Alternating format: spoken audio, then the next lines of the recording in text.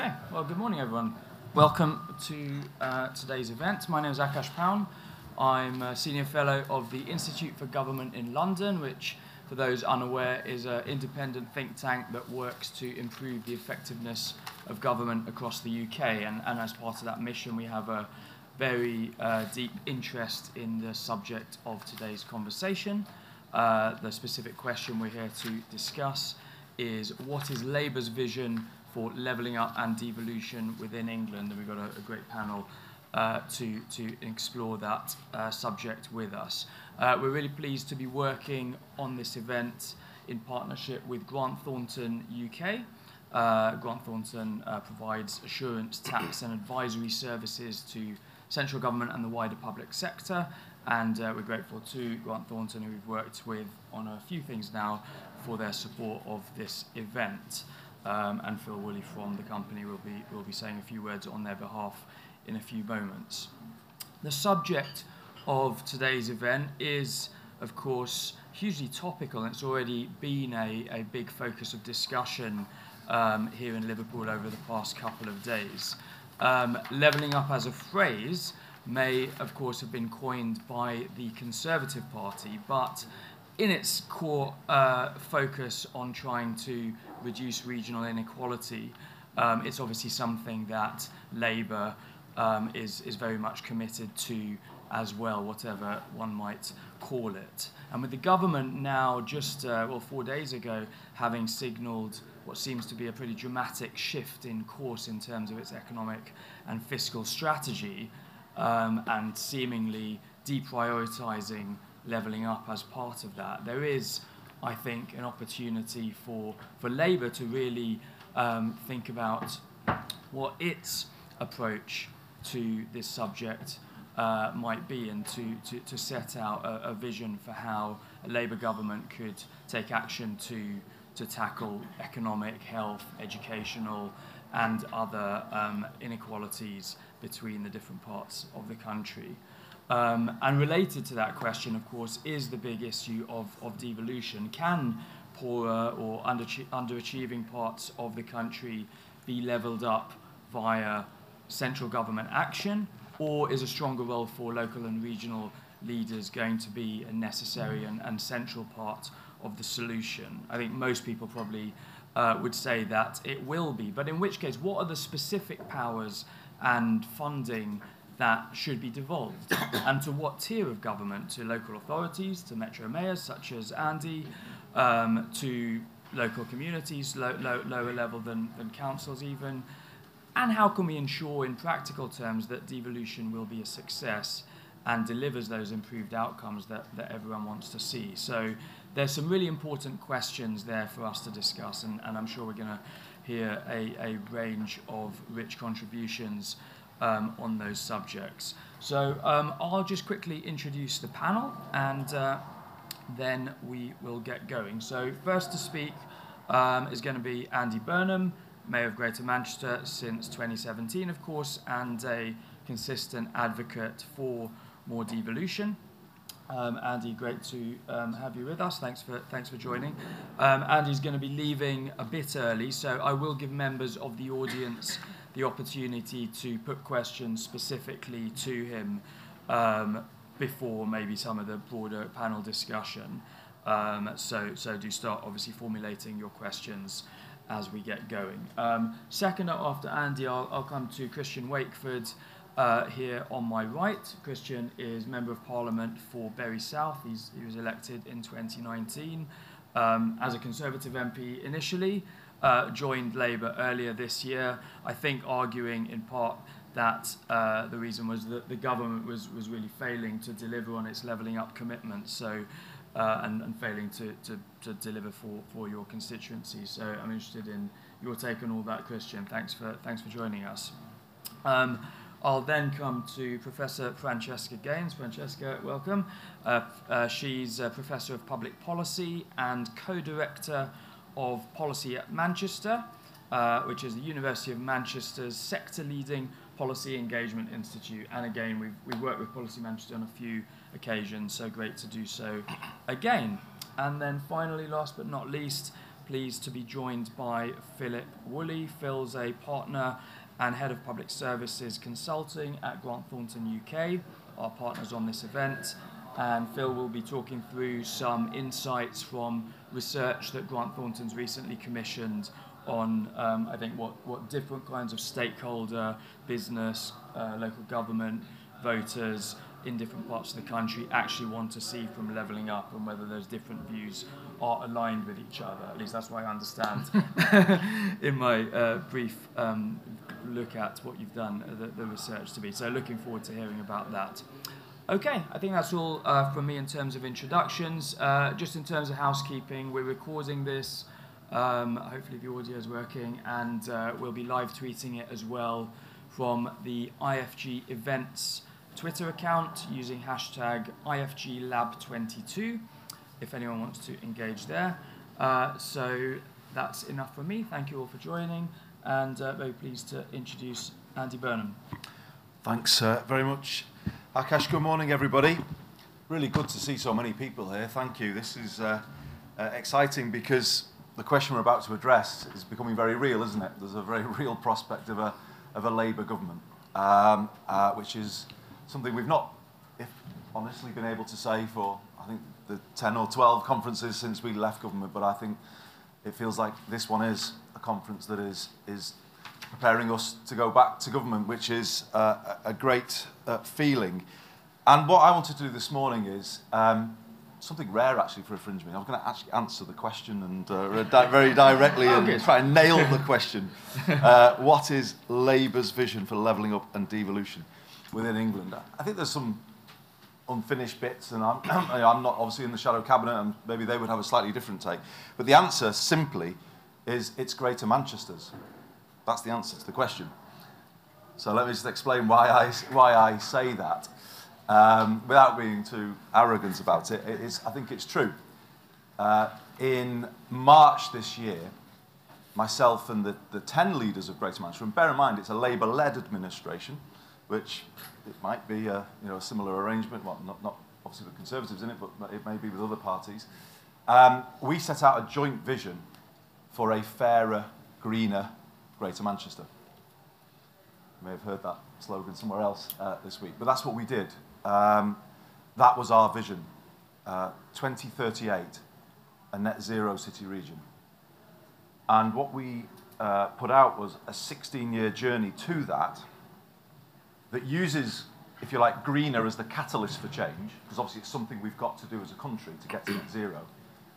But that catalyst becomes the process by which you level up, by which you create better transport, better homes, and better jobs for people. So that was absolutely our journey that we've set out as a city region. You improve the basics for people by moving them to future-facing net zero solutions. And to have a government come in behind us on that obviously would be tremendously exciting. I think Greater Manchester, in some ways, is a laboratory for the country now in terms of the settlement that we've had and the way we work with Francesca and the other universities. It is quite something, actually, the ecosystem that we've got. We're big enough to matter, but not so big that we're unwieldy. We can do things with our 10 boroughs that can prove concepts that then could be taken UK-wide, and I think that's why we're interested in this context. So how then to make it real? Let me try and explain to you what I mean by the drive to net zero becomes the drive to level up. So the big one, the obvious one, is transport, and that's the thing that is happening now in Greater Manchester. I've taken the decision to put buses back under public control. Now, why is that so important when you consider greener? You've got to be able to control the pace of change to a decarbonised transport fleet. If you're hoping and crossing your fingers that the operators will do it, well, it might not happen at the pace that you want it to happen. But when you control the system, you can control the pace of change, and you can set that out. I placed an order for 50 electric buses with Alexander Dennis in Scarborough. So we're building electric buses in the north of England, which is a great statement, I think. Um, and they're on order now to come into service in Wigan and Bolton next September, a year from now. Greener buses on the streets of Wigan and Bolton, bringing a whole range of benefits. The plan is that a third of our bus fleet will be electric by 2027. Obviously, the vision is the B network, a London-style public transport system for Greater Manchester, because when you control the fare box for the buses, you can then link it to the fare box we already control on the trams, and you can apply that London principle of a cap across both modes, and then you can make it work much better for people. And actually, a more affordable, integrated public transport system will do for Greater Manchester exactly what it did for London, which is increase productivity, help people get around more, connect people to jobs and training, and it will be a decarbonised system by, I would say, the early 2030s. That's the thinking. That's the kind of the progress we want to make. The trams, it's a great success story. I'm not sure we shout about it enough. The trams in Greater Manchester already run on renewable energy and have done for a number of years. So they are zero emission at street level. But obviously, you imagine that in your mind now, that our trams, which many of you will have been on, if you then think of the buses being one system with the trams, all of it zero emission, it's a plan for levelling up, and it's a plan for a greener, cleaner city region. So that is happening. Just then to sort of kind of tilt it towards how it might create better jobs, we are thinking that it won't be a whole electric system, that hydrogen will play a role, green hydrogen particularly. And I'm looking at whether or not one of our depots could become a green hydrogen depot. As we take control of the bus depots, could we create a first user case for green hydrogen using our reformed public transport system? Because we think it will be a mix in the future. It won't all be one. It's not a VHS Betamax situation. It will be a kind of bit of both. But that then creates a cluster of green hydrogen that then builds an industry, if you like, beyond that. So you're kind of the change on public transport becomes a change that you can use to create new industry. And that's where this gets exciting. I'll just touch on homes, because obviously we're going to have to retrofit homes as a country if we're going to hit 2050. But here again is where Greater Manchester can be a laboratory. We have a retrofit task force, we have a retrofit action plan. We've brought the different players together from construction, skills, finance. We've kind of done some of that thinking. The drive to retrofit homes to make them zero carbon should be also a major home improvement programme across the north of England. If you go back to COVID, you look at where those hotspots were. It was in the places where the housing is poorest in the country, but particularly across those the northern parts of Greater Manchester, parts of Lancashire, into West Yorkshire. That is where COVID had the strongest hold. And I would say you need a retrofit programme that is much more about giving everyone in this country a decent home. In UK law, I would say, every UK citizen should be entitled to a decent home. Well, that's not the case at the moment in the private rented sector. Greater Manchester, 30 to 40% of our homes are beneath the decent standard. So, kind of retrofit homes, but improve them at the same time, and that is how greener tilts into fairer, or fairer and greener are achieved in one go. Obviously, alongside this, you've got the whole drive to change energy. We've mapped local energy systems across all of our 10 boroughs. We've got a really clear picture of what we've got, but what we need to completely decarbonise our energy system. I would encourage, the bus principle should apply to energy too. We shouldn't be frightened of public control or even public ownership of localised clean energy systems. Put communities in control of some of those systems. Co-ops would be, I think, a really natural answer here. If you're looking at a market failure as we are at the moment, kind of rebuild with people in control of their own energy, heating, and more in control because their homes are better insulated as well. I would say that is a reform that a Labour government should bring through, then you've got obviously better homes that are much cheaper to eat. You reduce the cost of living for people, and this is why greener can be fairer. What you want is at the end of that journey, the cost of living should have dropped significantly, for people on the lowest income. So the cost of public transport should be much lower than it is today. The cost of energy should be much lower than it is today. And hopefully, the cost of rental should be much lower than it is today. Alongside the retrofitting, we have a plan for 30,000 zero-carbon homes for social rent across our city region. So across our 10 boroughs, in Christians Borough of Bury, 3,000 zero-carbon homes for social rent. It's really encouraging to hear what Lisa Nandy said yesterday about a social housing building programme. I would say, but make it zero carbon. There's no point in building homes that will need to be retrofitted. And by doing that, you will kickstart a kind of the passive house or the modern methods of construction that we need to see by having the public sector go first. And that I would also say those new homes should be, young people should be given a first call on those new homes to correct that unfairness that they can't access the housing ladder. I'll kind of just then finish on the more jobs side of this. I've mentioned the jobs that could come through green hydrogen being dragged through by a kind of big change in transport. But also there's how many jobs in retrofitting? My God, Steve Rotherham and I often say this. As you know, we're passionate about the northwest of England. We've obviously lived all of its, I was going to say ups and downs, many downs, if you like, since the 1980s. We've never been in a position in our political lives to say to a generation of young people growing up here, if they train in a certain set of skills, that they could have a job for life. But I think retrofitting potentially provides that, because if we go first in Greater Manchester on a 2038 plan and we retrofit, we will prove the technology, but we will also build a skills base, won't we, of people who know how to do it. And they'll be able to take those skills to other parts of the country as the rest of the UK then catches up. And that's how this can work and benefit everybody. So the jobs in retrofitting are huge, but I do just want to touch on our partnership with the universities, because that's a big part of this as well.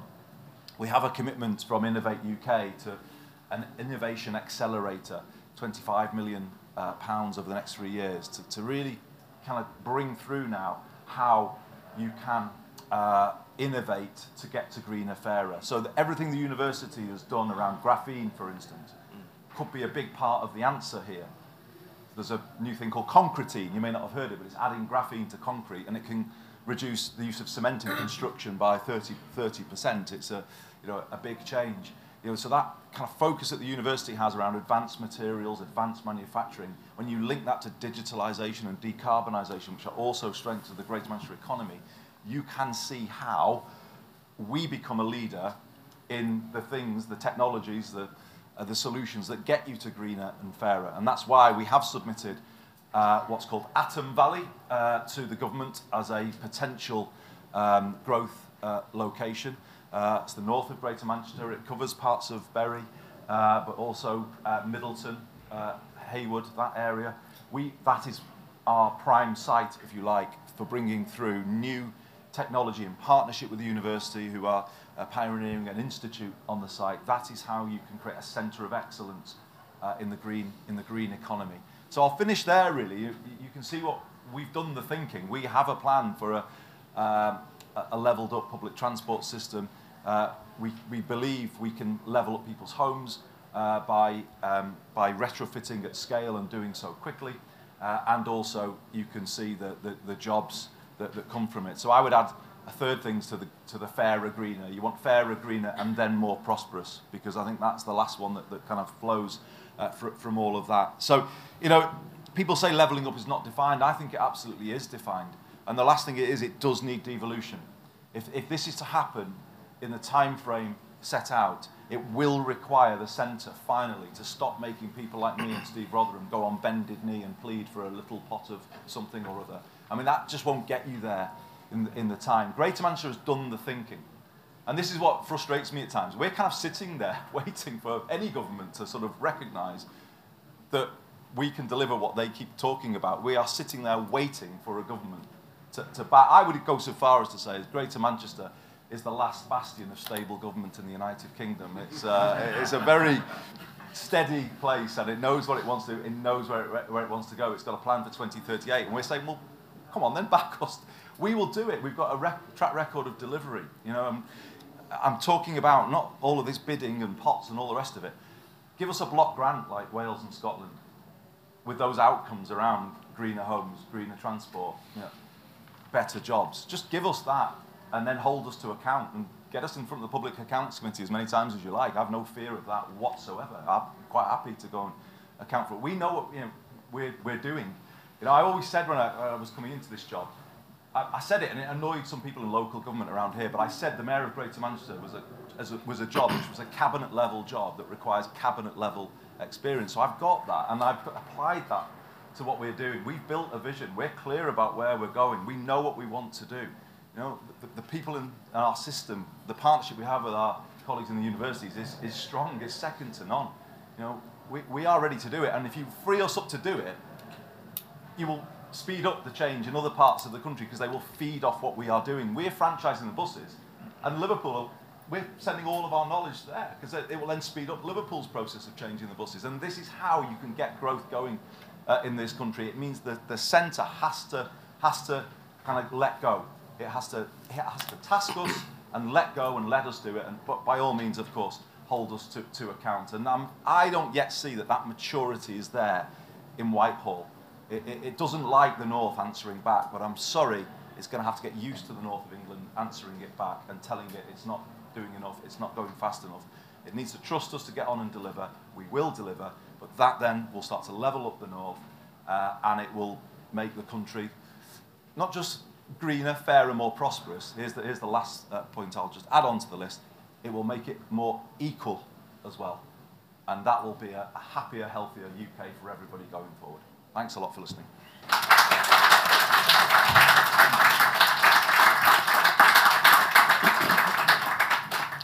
Thank you, Andy. You absolutely did what you promised and directly answered the question, so much appreciated. I thought you were actually going to get through that without even mentioning the word devolution, which I would have been very surprised by having seen you speak before, but you did come on to that, and we definitely want to pick up some of those themes in conversation. As I said, yeah, if people... I'll come to the audience for questions for the Mayor before he departs shortly. I just want to bring in the other panellists first. Starting with Christian Wakeford. Thank you. Andy, I'm going to say I'm actually disappointed slightly, mainly because you chose Wigan and Bolton and not Bolton and Bury for Transport First. But going to the actual question at topic, what is Labour's view for levelling up? I'll disagree slightly, Andy. I think we know what levelling up means, but I don't think central government knows what levelling up means. And there's a very clear report from 12 years ago as to what levelling up should deliver and what it's there to address, and it's the Marmot report. And it's about tackling health inequalities, educational inequalities, regional inequalities. And after 12 years, absolutely zero of it has actually been adopted. So in regards to that perspective, it's actually really depressing. But from everyone I've spoken to, every panel I've sat on this week so far, there's a positive future coming from the likes of Lisa Nandy, from Bridget Phillipson, from Johnny Reynolds. Everyone tasked with either business, with education, with local governments has a clear view as to what we actually want to do, how we're going to tackle these inequalities, and to go to Andy's point, to make the nation fairer, more equal, greener, but actually just to make it a good place to live.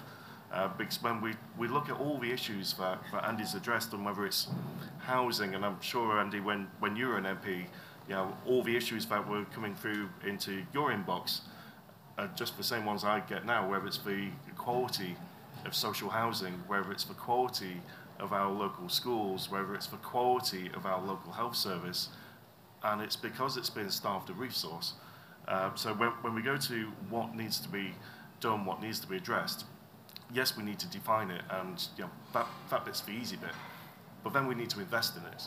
But it can't just be a case of, here's a chunk of money, there you go, good luck. It needs a full, meaningful, and holistic strategy. And for what Andy's done so far, whether it's the capping of public fares on buses and actually bringing them into ownership, actually having a tram network that is fit for purpose. Fantastic, because from people in Ratcliffe, in my constituency, which is one of the most deprived towns in Greater Manchester, you can be in Manchester in 25 minutes. So all of a sudden that opens up a meaningful job market for everybody, which is absolutely fantastic. But we need to make sure the education is there first. Um, but when I knock on doors in the constituency, the one message I've got is there just seems to be an abject lack of hope. And after all these years, even just from the last week with the budget, non-budget, fiscal event, whatever you want to call it, this is arguably going to be the darkest time in the last couple of years. But there is that ray of hope in the distance. And it's with a Labour government that is actually listening to people. And I think already in this conference, I think we've gone from opposition to alternative. And that's a big step in the right direction. But whether we're looking at economic areas, free ports, investment, and whatever the government wants to call it this week, other than a booming trade for sign manufacturers, they historically don't work. We need to be investing in our towns, in our universities, in our schools, and the government just doesn't get that. The future is very bright with some of the prospective ideas coming through. The Institute of Technology for University of Salford, absolutely fantastic idea. But if we're not having children leaving school with the right skills, the right mindset, then we've created a barn with no animals to go into it. It's absolutely just lacking a wider strategy, and that's what we really need to be thinking of. But in terms of what we're actually doing to tackle the health inequalities, I'm quite passionate about smoking health, and more particularly in regards to alcohol addiction. After having lost both my father and my older brother to smoking and alcohol, respectively. And it feels like government just doesn't want to tackle mental health. It feels like government doesn't want to tackle addiction because it's seen as a personal choice. No one chooses to be an addict. But again, it's very much a case of good luck trying to find any services, good luck trying to get anything, but you did this to yourself. It's absolutely wrong, it's absolutely despicable, and as a country, we should be rightfully ashamed as to where we are right now. But there is so much more that we can be doing. There's so much more that we could actually achieve if there was a political will to do so. In regards to how we're actually going to deliver Levelling Up, I'm sorry, it's going to be a lot harder because I think from the Truss government, and we're only a couple of weeks into it, they don't care about Levelling Up. They don't care about Greater Manchester. They don't care about the North, and we only needed to see that with the budget from last week. Their priorities are fracking. That was a great success in Lecture, where I was a councillor.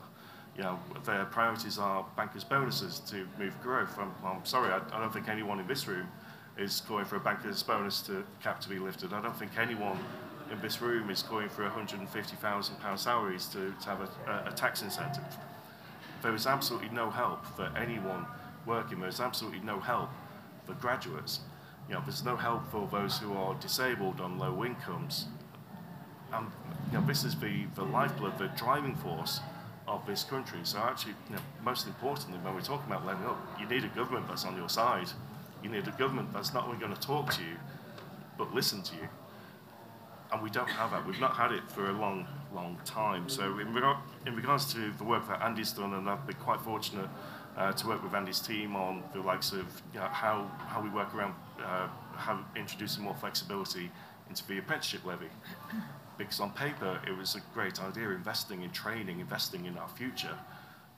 But it's so rigid that all we've done is create a legion of MBAs and large companies investing in degree apprenticeships for their workforce, and that's not what it should have been there for. It was meant to be investing in young people, giving them the careers, giving them the opportunity, more importantly, to actually go out there, thrive, but to succeed.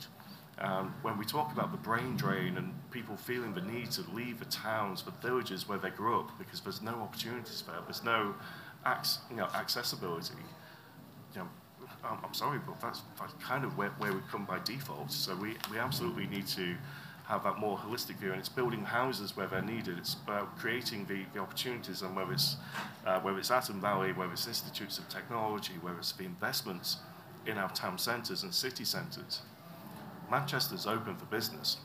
Manchester is listening. Manchester is doing everything we can do, and it's because we've got a mayor in Andy Burnham that actually will go out there, will talk to people, will listen to people, more importantly, and will take those views on board. So really, Andy, I doff my cap to you. You've been working in challenging times. And I know from before Equinox before, there's been quite a few times where we've agreed and we work very closely. Because for me, the number one core principle is, what do I do to deliver for the people of Bury South? And Andy has been doing that. Yeah, Andy is the solution for that locally, but we need more of that. So in terms of devolution, we can't just have a postcode lottery. We can't just say, well, Lancashire, where I came from, how do you have devolution? How do you have a Metro Mayor? There's no shared politics. There's no centre for everyone to look to. And I don't mean party politics. The politics of the west of the county to the politics of the east of the county are fundamentally different. But then do you look to Blackburn, to Preston, to Lancaster? No one knows. But what we need to do is create the blueprint for everyone to say, well, actually, that's what we aspire to be. That's what we want to do to achieve everything we possibly can do for the residents we represent. So in terms of devolution, absolutely roll it out. We need to do a lot more of it. Do I think there's the appetite from government? No. To put it bluntly, I think when we, from a government perspective, looked at devolution, they look at Ben Houchen, they look at Andy Street and say, well, devolution is fantastic, we want more of it. And then they look to Andy and realise that Andy might cause a few headaches for government, but it's the right headaches to have because it's the right conversations to have. And then they realise that actually they don't want to create a few new Andy Burnhams. So all of a sudden devolution starts stalling. So whilst it is being rolled out, it's being rolled out slowly. But devolution isn't just a case of having a Metro Mayor, it's about having more and more powers there. So it's how we devolve education to Andy, it's how we devolve skills to Andy. Transport, health, etc. are already there. And they're already succeeding, but we need to do much, much more. But when we're talking about levelling up, when we're talking about skills, the absolutely fundamental that we need to address quickly is mental health. It's an absolute epidemic levels in our country right now. And until we've got a meaningful strategy to address that, unfortunately, we're going to be failing. So I think when we're talking about the solution, that has to be fundamental. So it can be fairer, it can be greener. I think it has to be healthier as well. So I think in terms of that, that's what we need to be talking about. But I'll move on to the agenda. Christian, thank you very much. Okay, great. So I'm now very pleased to introduce Francesca Gaines. Francesca, over to you. Well, I'm going to be super quick because I know Andy's time's limited and people want to ask questions from the floor. But I've got to say, it's so marvellous, Andy, to be back here with you at a Labour Party conference. 2017 we did, 2018 we did. And that was all about aspiration, the hope for what could be achieved from this new model of devolved power, devolved money and decisions. And, we were making the case. And, as you talked this morning, we can see what's been achieved. So to come directly to the question that's posed, I don't need to go over what devolution policies have achieved in terms of opportunity, better jobs, stimulating innovation, making people feel empowered, because I think Andy's covered that. So what I want to talk about is some of the politics of devolution that still might get in the way, and how Labour needs to position itself.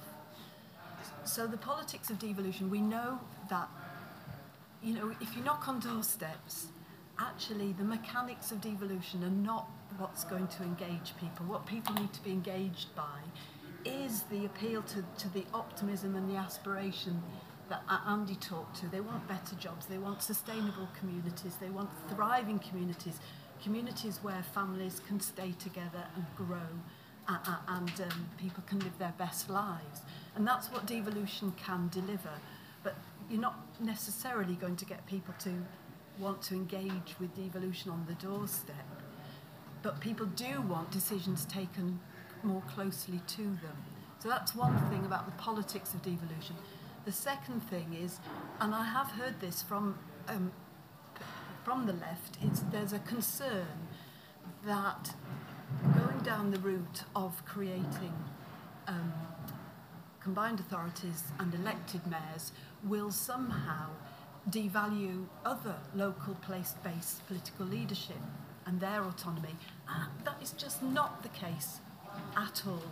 As Andy said, you work with the 10 leaders in Greater Manchester. I'm quite sure that you feel sometimes there are robust conversations in private.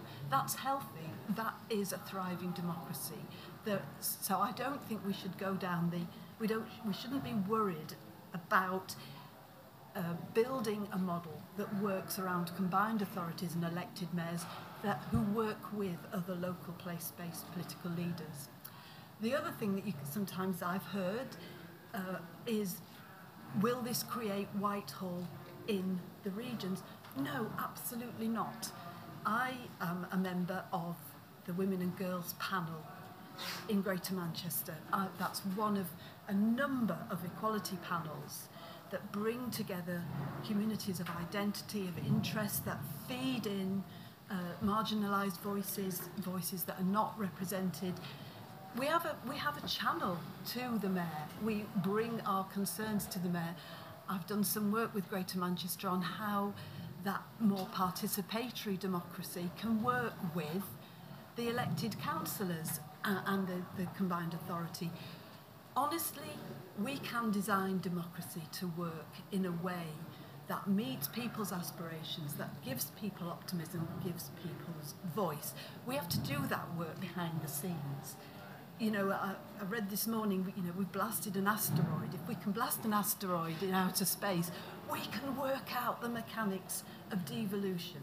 So don't, as a Labour Party, don't get worried about backing this model, because this model does work in terms of stimulating innovation, investment, optimism, good jobs, sustainable jobs, communities that thrive. So how does Labour position itself? Well, I think there's just acres of space now there, isn't there? Because investment zones don't necessarily lead to those good jobs. I do think you need that engagement and partnership with universities, with business investors, with the civic society, in order to do something that's more robust than simply open up investment zones. There's acres of space. There's going to be one hell of a fiscal mess to sort out. But I think going along with devolution in order to deliver that healthier, greener future, it is absolutely the right way to go. And let us do the nuts and bolts behind the scenes. And that's all I'll say. Okay, thank you, Francesca. Andy, do you have a few more minutes?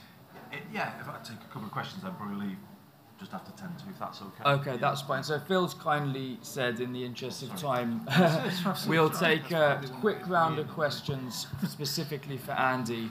Okay, so sorry, there's way too many hands. Apologies. So the first one I saw was gentleman there, lady in the middle there, and then gentleman here. Apologies to the rest of you. Really have no time. Hi. I just want to make a quick point. My name's Shahid Mushtaq. I'm a councillor in Oldham in Greater Manchester. We've spoken about the great work Andy's done and Labour in general. I think our strength, and Professor Gaines, you just mentioned difficult conversations with the leaders of Greater Manchester. Actually, Andy, myself, we've been in meetings with residents that have been more than difficult, more than challenging, sometimes just outright nasty. But Andy's always there, he always comes back, he always speaks to the residents. And something I always say to council officers as well when we're talking about policy, they're not always connected to what's happening on the ground. And I think the example, and this could easily be missed, is that Andy speaks to the residents, not just the ones that are nice to us, but the ones that really don't like us. And that's that's a key ingredient, I think, that nationally MPs we need to adopt. Thank you. Thank you. Okay, yeah. Hi, I'm Laura Shaw from the West Midlands Combined Authority. Specific question about the constitutional review that has been leaked by Gordon Brown, and what opportunities do you think there are in that? Leaked by Gordon Brown, did you say? Yeah, that's not. But no, yes, that's good. I was keen to bring that up as well. Thank you. I'm afraid that was the question I was going to ask, which was what let's take one Andy's more. view was of the I did proposal. see Yeah, a few people at the back. Okay.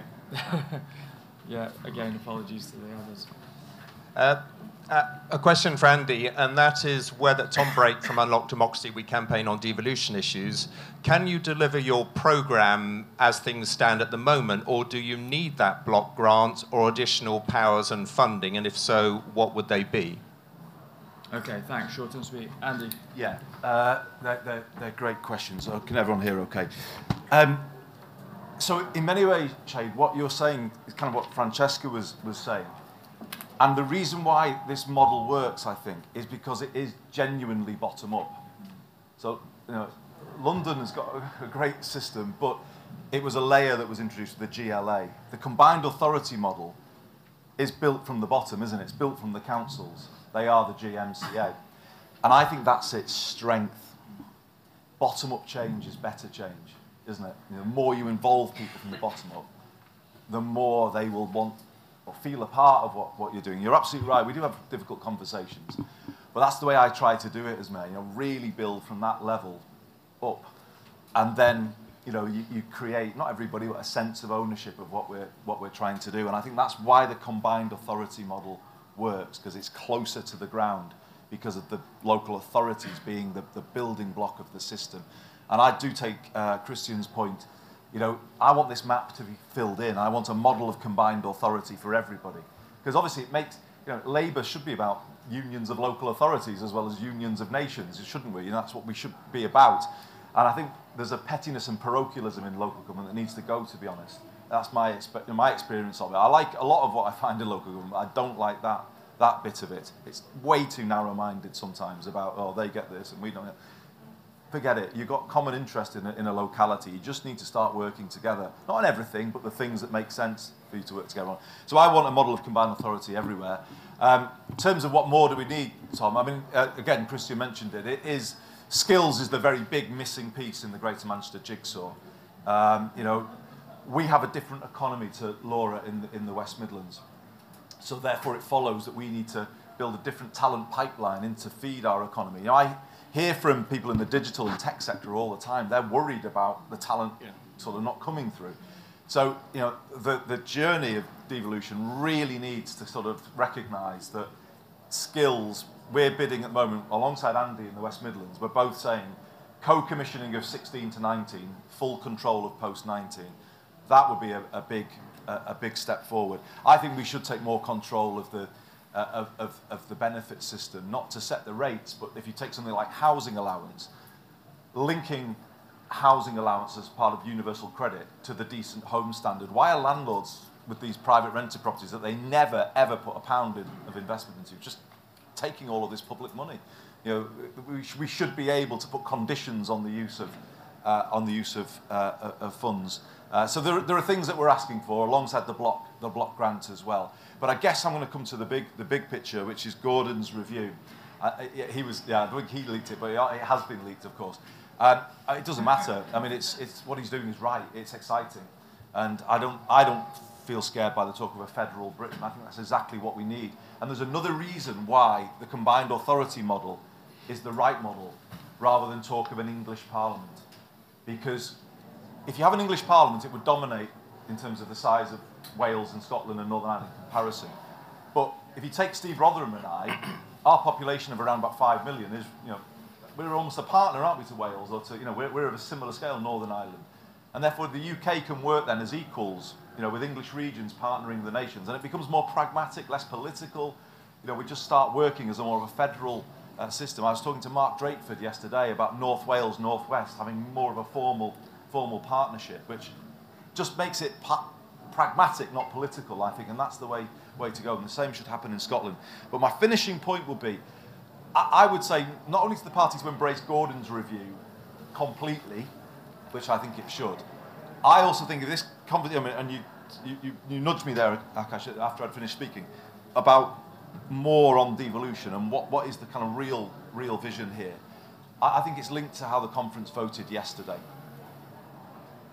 Think about Britain today and the way power flows around Britain. Just if you think about it, think of the geography of the country.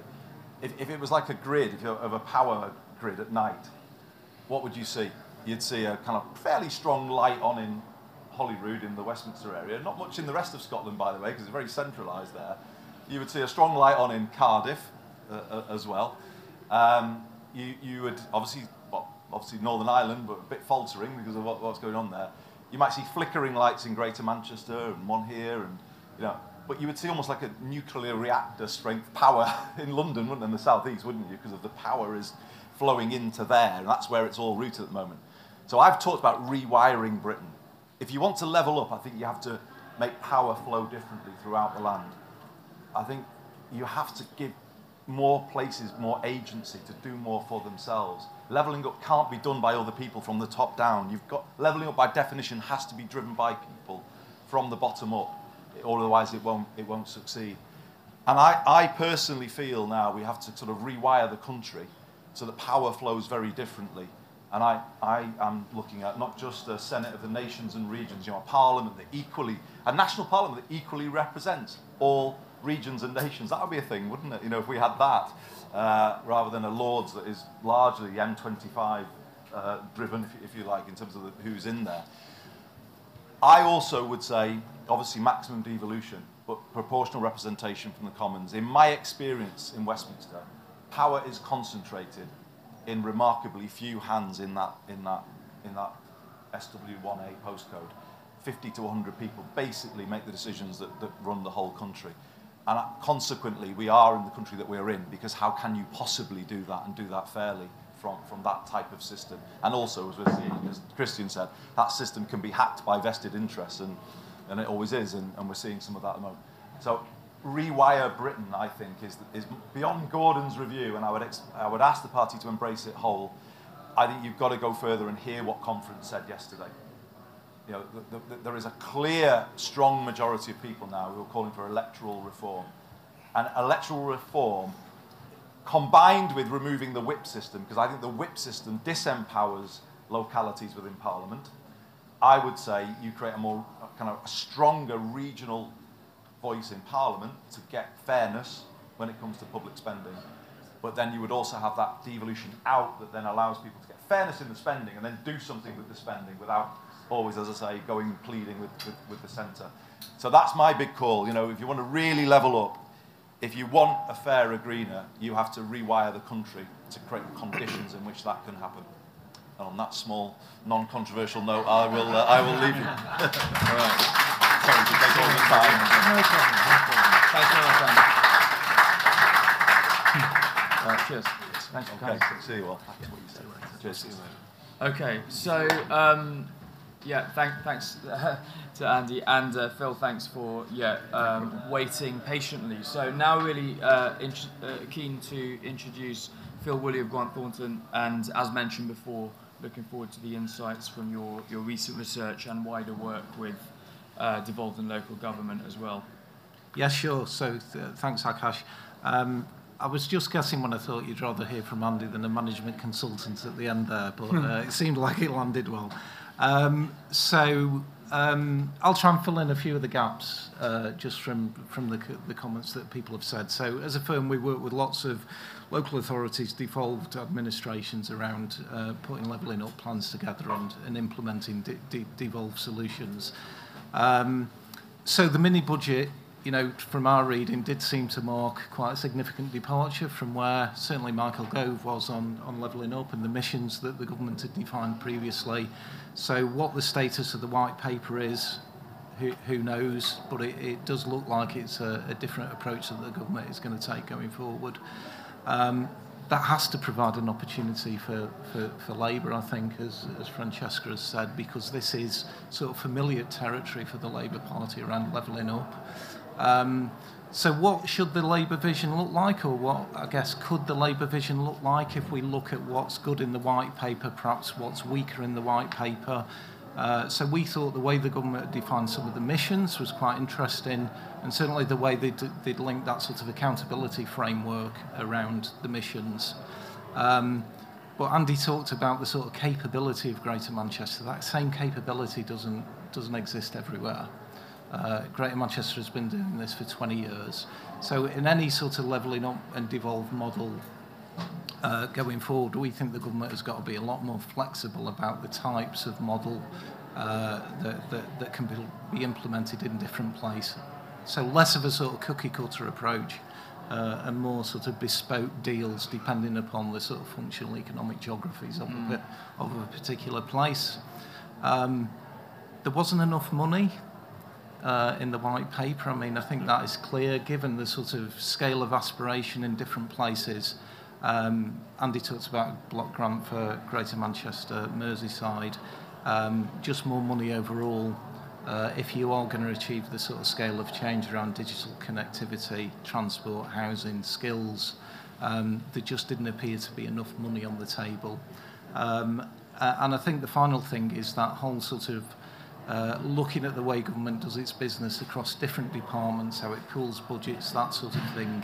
The government had made a start around that, and the white paper started to address some of that issues, and indeed there's a number of initiatives that we're working on with government that are looking at those areas, but that's a whole area that could go a lot further, I think. So there's just three really sort of quick points, but I think my overall sense would be that levelling up and devolution is going to remain a very high priority for Labour, would be my expectation. And it would seem that the government has departed from where it was before. This focus around investment zones is a completely different vision for levelling up that seems to be very private sector driven. So I guess it's more familiar territory for Labour in terms of the more traditional sort of argument with the Conservatives around levelling up and regeneration, which ought to provide opportunities, I think, for Labour and Labour politicians going forward. Great. Thanks, Phil. Okay, so yeah, keen to bring in some more people from the room. So yeah, chap there, and then gentleman there, and yeah, we'll take three. Thank you. Okay, so first of all, as someone from Wales, I'd like to lodge a complaint about Andy's point of Greater Manchester being the only place of stable government. That was a big claim. A very big claim. Fair pushback. Andy touched on it a bit in the end there, but what my experience in Wales has been is that the Tory government has been massively pushing back on devolution, rolling back devolution, attacking it in Scotland and Wales and even in some of the local authorities. So really, the question I have is, if devolution is going to succeed, it needs to be protected. And does that require a written constitution? Does that require a formal framework? Because the way we've been doing it so far has been rather ad hoc, rather piece of legislation by piece of legislation. There's not been a unified approach to really secure the future that devolution offers. What type of model really does need to be put in place? Mm-hmm. Okay, yeah, good question. It links potentially to the Brown Review, of course, quite closely. So yeah, be keen to hear thoughts on that. Yes, thank you. My name's Kendrick Fowler. I'm the Disability Officer for Blackpool North and Cleveland. I grew up in the North East. Growing up, I wasn't really aware of any regional inequalities. But as somebody with a learning disability, I was aware of there was a difference between how I was treated at school and how other people in my school were treated. So I suppose my question is, does the panel agree that to truly level up, we need to not only address regional inequalities, but take an intersectional approach and address the equalities faced by disabled people and other minority groups? Thanks. Okay, yeah, good question, thank you. And, yeah. Thank you. Chris Luck, the CEO of the Shaw Trust, which delivers child-to-career public sector contracts. My question is, first of all, Andy is always entirely attractive in what he talks about and very, very compelling. And I think all of us naturally support that. And he seems to me to be a leader in waiting as well as a leader today, so that's quite interesting. Well, my question particularly for the Instrument for Government, but for all of you, is for devolution to work at the level that Andy talks about, there is something about time. A government of the day, the national government, has a 5-year window to be seen to be doing something. Now, that 5-year window, as a pressure pushed down to devolved governments or devolved areas, means that they've got to start delivering within 1 to 2 years. So you suddenly end up with an extraordinary tension where the function of national government at the moment, from a time perspective, will be entirely destructive to devolve government. I just wonder whether that's something that I'm worrying too much about, or whether you have some thoughts on that. Okay, terrific. Thanks for your questions. So, yeah, Christian, I'll come to you first, if I may. Where to start? I'll start with the last question. So in regards to time, you make a very important point. We saw it with the Levelling Up Fund, if we can describe it as a fund that actually delivered levelling up, because everything needed to actually be constructed by May 2024 to show that the government had delivered something just in time for a general election. We're in a very interesting time now where we've got a trust government that doesn't have 2 years to deliver anything. I mean, we're already seeing what was happening with a petri dish experimentation on a national scale with free marketeerism, and I genuinely fear for the impact that it's going to have on households' lives, careers, the economy. So in terms of what can be done, I think it's a really tricky one, because I think central government has an inherent distrust of local government. I think it's got an inherent distrust, moving on to the other question, about devolved governments, because central government knows central government and thinks central government is best. It isn't. Decisions are best made when they are made as locally as possible, and whether that's at your council, a devolved assembly, actually in a parish council, and we've got far too many places that aren't parish, don't have local town councils, don't have anything else other than a wider borough or a county, and it's the wrong way. But I fear that government has been trying to push local government reorganisation by stealth, by almost forcing councils to go bankrupt, and then say, well, you failed, but if we make you bigger, that will be better. And it's not. Bigger isn't always better. It just needs to be local. And I think local is key when it comes to devolution, when it comes to levelling up, when it comes to inequalities, because that's where you know your community. And it's about knowing your community and how to deal with it. And going to the last question, in regards to inequalities, whether it's disabilities, whether it's LGBT, whether it's faith, we only succeed when everybody succeeds. So we need to find a way to bring back respect, decency and trust, not only in government and representatives, but in the people. Because ultimately we're going to come to you every 4 or 5 years and ask you to put our trust in you. And that's a two-way program. We have to trust you at the same time to ultimately make that decision, but also to empower you to do everything you can do, to be everything you can be. And that means investing in you. So it all goes back again to skills, to education, but to general decency. And I think we've seen a clear dividing line in politics this year about decency, about respect and trust. When you had Keir willing to put his own career on the line, that he was going to stand down if he was found guilty for breaking the same laws that Boris Johnson did. And that was a ballsy move, but it was the right move. Instead, you ended up with a criminal prime minister who just carried on, and I'd like to think I played a bit in the downfall. But at the same time, there was no decency, no understanding, no trust, and that needs to change. That entire approach of central government needs to change, and it starts here. Thank you. Okay, Francesca, do you want to pick up on any of those questions or respond to anything else you've heard from the panel? I'll be very quick. I don't want to squeeze your time.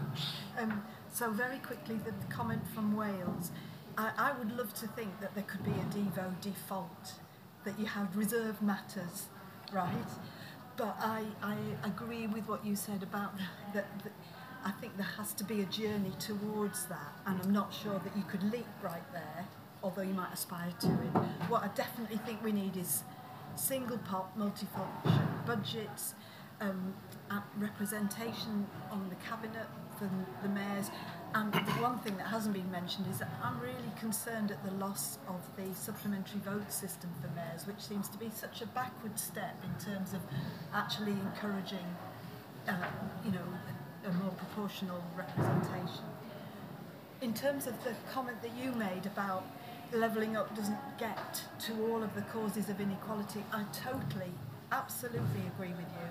And I see that in my work on the Women and Girls panel, you know, where we can see where the gaps in the skills system really bear down on women and girls. And of course, women and girls are differently, and there are intersectional inequalities in who has access to those skills and where you need to direct and target funding. So that's important, and I do think that within the model of devolution, you can build in ways of giving voice to communities that don't necessarily have them through other mechanisms. And finally, in terms of the timescale, I think you can see a way in which having mayors gives stability to the system, and that bridges governments, and it grows political leadership competence, and we should build on that. Thank you. Okay, Phil, lots of issues you might want to pick up on. I mean, there's a couple of bits I'd be interested in your reflections on, including, I think, the question of funding reform. Francesca was just talking about how she sees that as a key part of the solution, and I think that's something you've thought about. And this question of time, like how long does it actually take practically to do devolution properly? It's fine to make, you know, bold commitments to devolve power everywhere and create 25 new combined authorities, but what's actually realistic in that respect? I mean, I think it's an interesting question, gentleman from Wales, and the time, the sort of Devo by default and the time issue. So it does take time, I think, but, you know, so if you looked at Greater Manchester, that's been 25 years in the making. But you talk about Devo by default, it'd be a brave government who tried to row back in Greater Manchester or Merseyside now, so, and equally around the Welsh Assembly as well, Welsh Government.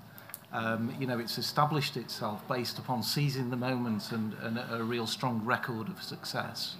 And now I think there's a blueprint, as Andy was saying, that others can adopt and learn from and sort of take forward.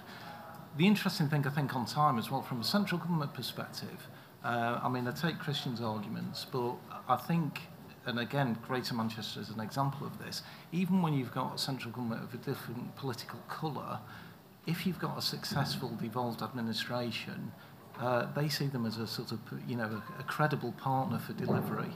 And I think Greater Manchester has done that really effectively as well. It's worked with governments of a different political persuasion really effectively, and that's to the, you know, the mutual benefit of both.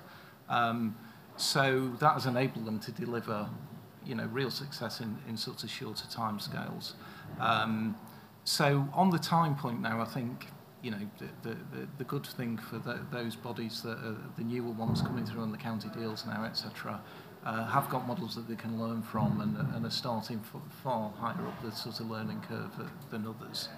On the funding point, I think I'd just make the sort of simple observation of getting away from sort of small pots of biddable funds into more of a sort of block grant type approach that then plays back into the sort of time question, enables longer term planning, more sustainable planning. Around local government reform, though, local authority finances are in significant difficulty. Our modelling suggests that without serious corrective action, 1 in 6 are in serious trouble in the next 18 months, 2 years. So that's another area that needs to be looked at and addressed as a matter of urgency. Great. Is that okay? Oh, no, absolutely. Yeah, no, really interesting. Thank you for all those answers.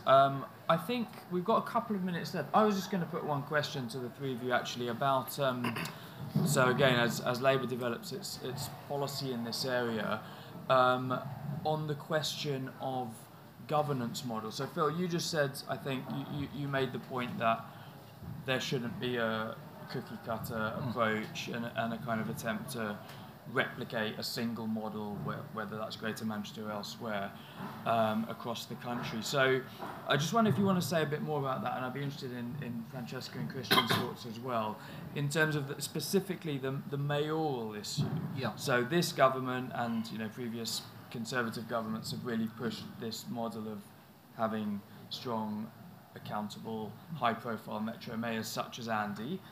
We've heard a lot of positive words about Andy Burnham, but obviously within local government, and I think probably parts of the Labour Party, not everyone's convinced that that's necessarily always the right model. And I mean, even in Greater Manchester, I've heard Andy Burnham himself say openly that, you know, the local council leaders there went along with the mayoral model, not out of great enthusiasm, but because George Osborne made it clear that that was a prerequisite for getting the extra funding and powers. So, I mean, what's your take on that? And then I'll bring in you two on that question as well, and then we'll close.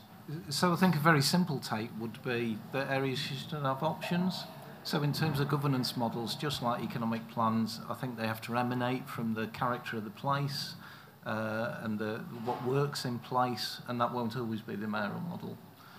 So I think giving places different options that they can work with. But obviously those options need to be framed with around a delivery structure that can work in a number of different ways.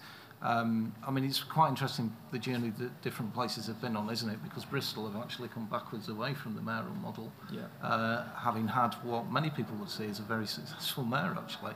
But given the politics of the place, they've decided to go to revert back to a more sort of traditional local authority type structure.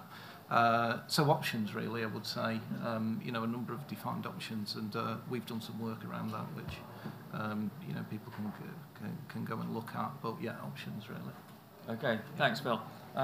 Francesca?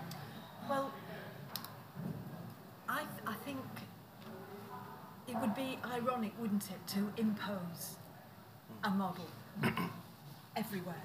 That would be entirely counterproductive. On the other hand, I think that all places face issues around transport, developing good local jobs, housing solutions, and I think combining authorities is probably essential in terms of being able to deliver on some of those infrastructural things, and I'd include childcare infrastructure, by the way. So I think you have to. What I think the government did well, actually, in its levelling up agenda, was offer carrots, not sticks, and I think that's important. So I think that's all I want to say on that. It's very ironic that the first time ever in my life I've shared a panel with somebody who understands local government finance, and nobody's asked about it. Normally I have to say I have to phone a friend, and I've got a friend. Oh, we could probably have a whole second session on that issue. After having had to write a couple of council budgets, I don't want to talk about local government finance. I think there's the model, and then the model of financing. And I get what you were saying, Phil, about it can't just be biddable projects that have a limited time span, because there's no long-term strategy behind it. So I think, as I was saying whilst you were speaking, was actually a more regional Barnet type equation would be greatly appreciated for places like the North, where we do have that stable government, and we can work from that. I think, like Francesca said, a mayoral system isn't going to fit everywhere, but a combined authority is, because that's where you make decisions that are for the benefit of the entire conurbation. There's no point Bury building a road to the border if Bolton aren't going to carry on doing the other side of it. So I think GMCA and a mayor, we're very lucky to have both, but that's why it works. Some places will just be happy to have a combined authority, and that's not wrong. Some places will be happy to have a mayor, and that's not wrong. But it has to be a local decision as to what's best there, and they may well change their mind, like you said in Bristol. But I think if we work on the assumption that a combined authority will be the best starting point, and take it from there, really, it needs to grow and evolve naturally. Yeah, great, thank you. So we are now at the end of our time, yes, or slightly over. So thank you all once again for joining us. Many thanks to the panel. Just before we close, wanted to give a quick plug for upcoming Institute for Government events later today. So we have an event on how to govern in the digital age at 10:30 in the Jury's Inn. We then have an event on how government can support innovation to reduce regional inequality, which is in this building, I think, Concourse 2. And then we have a couple of net zero events. Wow, we have a busy program. my colleagues in the events team have been very busy. Yeah, we have a couple of net zero events later, and an event on how an incoming Labour government should work with the civil service. So you can find out all about all of those. So that's all from us. Many thanks again to Grant Thornton for supporting what I think has been a really interesting event. Thank you all.